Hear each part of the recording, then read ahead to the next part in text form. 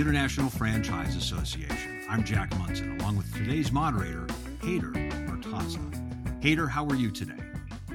Very good, Jack. Thank you for the invitation. And could you go ahead and introduce your guest? I certainly can. Thank you. Well, folks, today we have a very special guest, state senator from North Carolina, Chuck Edwards, who actually started off in the franchise space when he was 16 years old. And today he is a McDonald's franchisee and now is running for Congress to come to Washington, D.C. So without further ado, let us welcome our guest. Chuck, welcome to the show. Thank you so much for being here, and thank you for your time. We understand it's a very busy time, not just for your campaign, but just generally with business, with family, and everything that's going on in the next couple months. So, as I mentioned, you clearly had a business mindset when you were young. You started when you were 16 years old working at a McDonald's. Can you tell us a little bit about how you decided to go into franchising and chose McDonald's? Well, yeah, thanks. And I appreciate the chance to be with you this afternoon and talk a little bit about my history with franchising and really what it offers Americans in terms of opportunities to be business people that they might not have otherwise. I started behind the counter at McDonald's when I was 16 years old. I came from a family with very meager means, and we never seemed to have enough. I had friends that were working at McDonald's at the time, and they persuaded me to come to work. They said, hey, it's a great place to work. You can earn some extra money. I was thinking also it's a great way for me to be able to buy my own blue jeans rather than having to take hand-me-downs from person to person. And I liked it. I liked interacting with the people. I liked the professionalism. And I realized early on that I had a knack for business. Most people don't realize when they're starting out in an entry-level job, such as I did behind the counter, that they're learning about business. But I picked up on it right away. That's fantastic. And, one thing we always say here is that there aren't enough members of Congress who understand franchising. So it always excites us when someone in the franchise community decides to run for Congress. So with that, can you share why you have decided to run for Congress? Yeah, absolutely. I think first, though, we need to go back to why I decided to run for office in the first place. I've served in the North Carolina Senate for the last 6 years. After being a McDonald's franchisee for in the neighborhood of 15 or 16 years, I decided to run for the North Carolina Senate. And the reason for that is just simply that government influences how we are able to provide for our families, for our employees, and for our customers in so many different ways. And I got very frustrated early on as a franchisee and just started paying attention. And if you'll allow me to tell you this story real quick, I got a fax one day, just a few weeks after I bought my business. And it said, this legislation is pending, and it's bad for business. You need to write your legislator today. You need to call your legislator today and keep this action from happening. Well, I looked at that fax and thought, I do not have time for this. But thank goodness there are people out there looking out for us. I tossed the fax in the trash can. About 2 weeks later, I got the same fax. And I had the same reaction. I was thinking, I'm a new business person. I don't have time for this. I've got people to hire, truck orders to make, people to train, all these compliance issues that I have to deal with. I don't have time for this, but thank goodness that there are people out there looking out for us. And so I threw that fax away again. And a couple months later, ultimately the legislation passed. And it was bad for business. And by happen chance, I found myself a couple months later in a room with a legislator, and I asked that legislator, why did you all pass that? Did you not have any idea how much trouble that's going to create for business? And the legislator's response to me was, Chuck, we had no idea. We never heard from anybody. And I got really angry at all those other people that knew better and that should have been making those calls and writing those letters. And then it occurred to me, even though I was new in business, I had the same responsibility. So I started paying attention. And the reason that I'm running for Congress now is that I recognize that we need business-minded people in Congress. We've got enough attorneys, we've got enough retirees, we've got enough career politicians.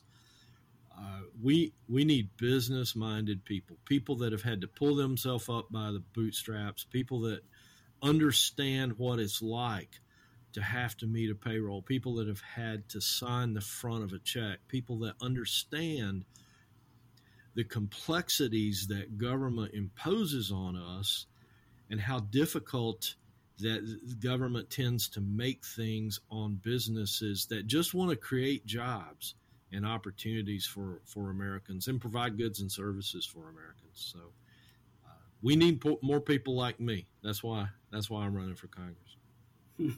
That's great, and that's an interesting story. So as a legislator and business owner, it seems like you know the importance of engaging with elected officials to share perspective on how legislation can impact you and to educate lawmakers on how the business model works. We have our annual fly-in coming up here in 2 weeks in Washington. So my question to you is, can you share how influential constituent voices are in shaping policy decisions? I can do that in one word: invaluable. And I say that with all sincerity because once I started paying attention as a businessman and going to Raleigh, visiting with our legislators, and going to Washington, D.C., and visiting with House members and Senate members about pending legislation and what that meant to business, I had some really enlightening looks from folks. I would see occasionally a member of Congress and their staff glance at one another in bewilderment, as if they were saying to one another, "Really? We did that? Our bill put that imposition on business?" And I recognized that whether the person that I was talking to or not agreed with the position that I had on any particular issue, if they understood business, then our conversation started at a much higher level and it ended at a much higher level. And I recognized a real sense of appreciation from those folks to hear from business people on how legislation affects businesses. They always hear from the other side. I mean, always. There are advocates out there trying to impose additional regulation on business, always. But I sensed that legislators, both in Raleigh and in Washington, D.C., really appreciated hearing from people that are actually responsible for meeting payrolls. As a North Carolina senator for the last 6 years, I gave really high priority to anybody that operated a business that wanted to come and visit with me.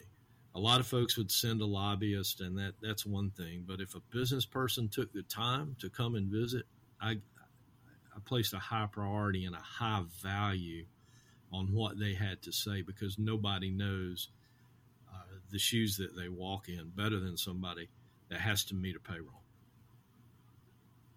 That's great. I mean, the value of advocacy cannot be overstated. You know, oftentimes when we find ourselves talking to legislators, there's a lot of misconceptions about what exactly a franchise is.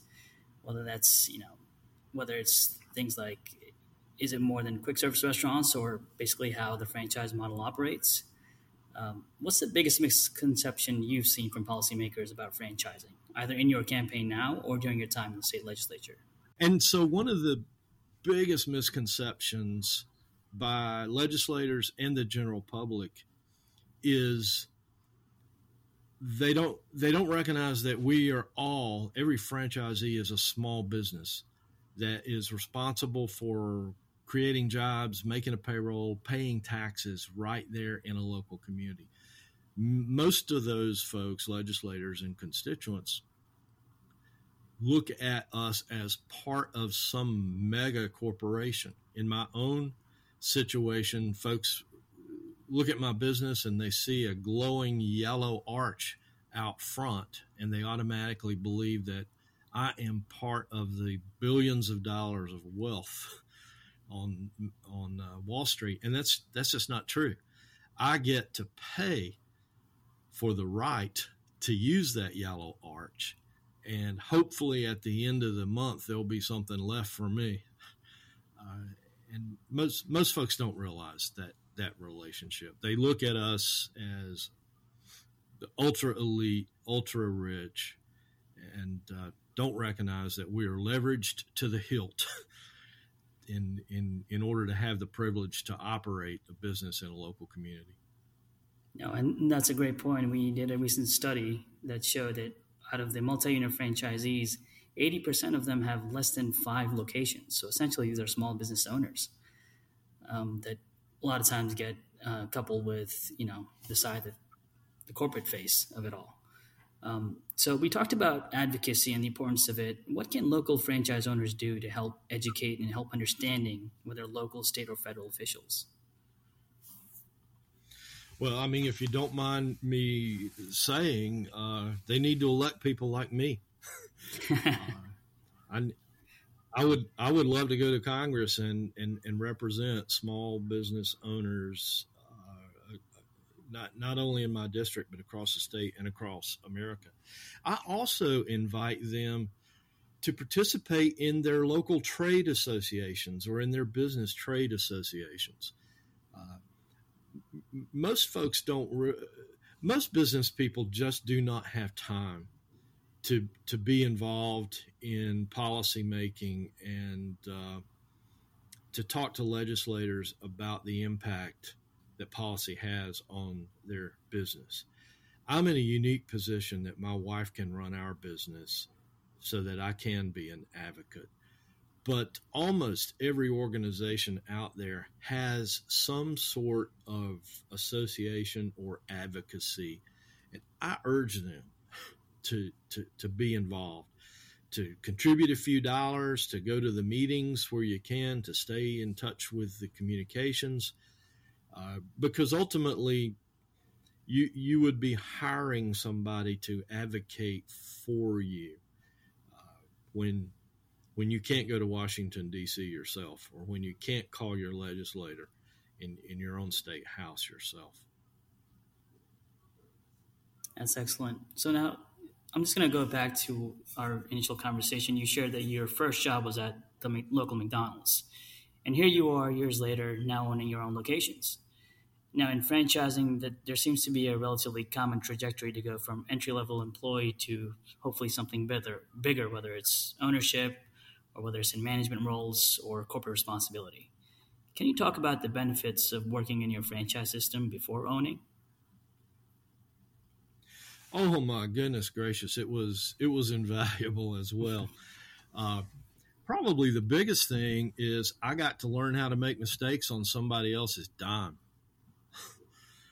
And I made plenty of mistakes in running restaurants and supervising restaurants. I made mistakes. I mean, I got more things right, but the risk was not mine. I got to work for somebody else and make mistakes at their expense. And working my way through the system, I had the ability to learn so many other elements of business in franchising itself, in human relations, in business consulting, in finance, in development, in real estate selection. And that experience has just been invaluable. And in watching other people around me. I mean, I have got a whole repertoire of things I've learned from folks that I really admired And I learned a lot of things from folks that I had little respect for that made a lot of mistakes. I've got a column in my brain that says, here's some things I will never do. So I had an opportunity to learn from every single one of those individuals. Right. That's great. It seems like you had that competitive advantage as a worker starting off all those years ago. And now, of course, you have your own locations. It's fantastic. It's the kind of stories that we like to highlight. And now here you are running for Congress. One thing that is top of mind for all of us at IFA right now is this FAST Act in California. It's a bill that's essentially one of the worst bills for franchising and could crush small business owners. Essentially what it does is it establishes a 10-person fast food council that is unelected to oversee labor standards and set wages for workers. Basically, it's discriminatory in essence and targets franchise businesses, particularly counter service restaurants, but today is counter service, tomorrow it's something else, right? So this bill passed Monday of this week, and it's awaiting the governor's signature. So I'd like to get your perspective, especially as a state senator, about how other states can avoid this type of measure that will be coming their way.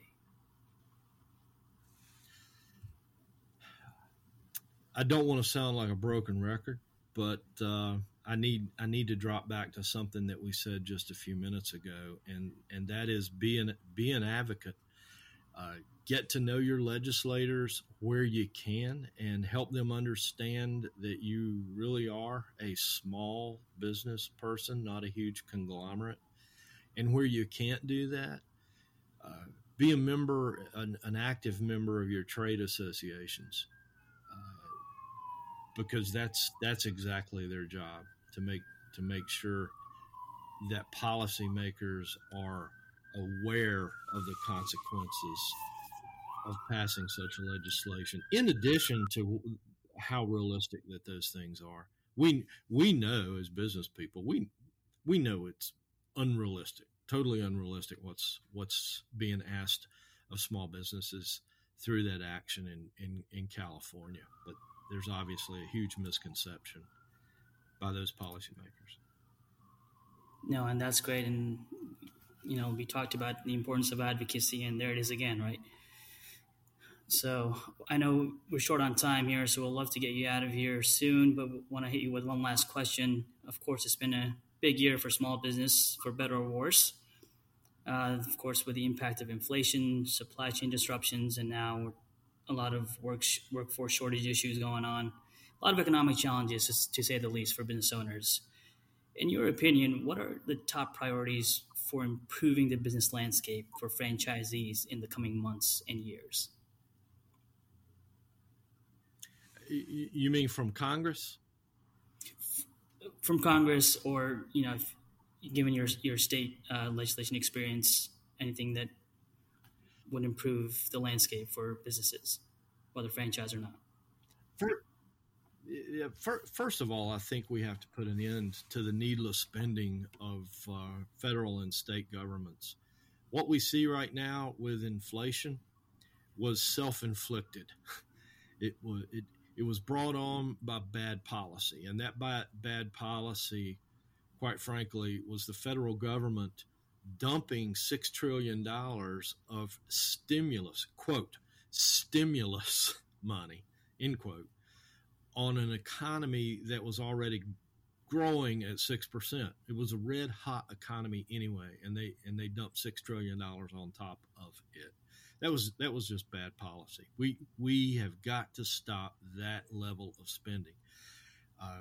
We've got to return to seeking America's energy independence. The two main factors in driving inflation right now are the cost of labor and the cost of oil. Almost the price of almost everything that we see inflated right now comes down to those two things. Manufacturers are having to pay exorbitant amounts of money for labor, and we all know what we're paying at the gas pump. So we can change those things through policy. It certainly is a challenging environment, and We certainly look forward to having you in Washington and work on some franchise-friendly policies. So with that, thank you so much for your time today. We appreciate it. And hopefully next time we talk, you're here in Washington with us as Congressman Chuck Edwards. Thank you. I appreciate the chance to be with you this afternoon, and I'm eager to be called Congressman Chuck Edwards. Thank you for your time. Thank you very much, Mr. Edwards, and thank you, Hayter, and thanks to everyone out there for listening to Franchise Voice from the International Franchise Association.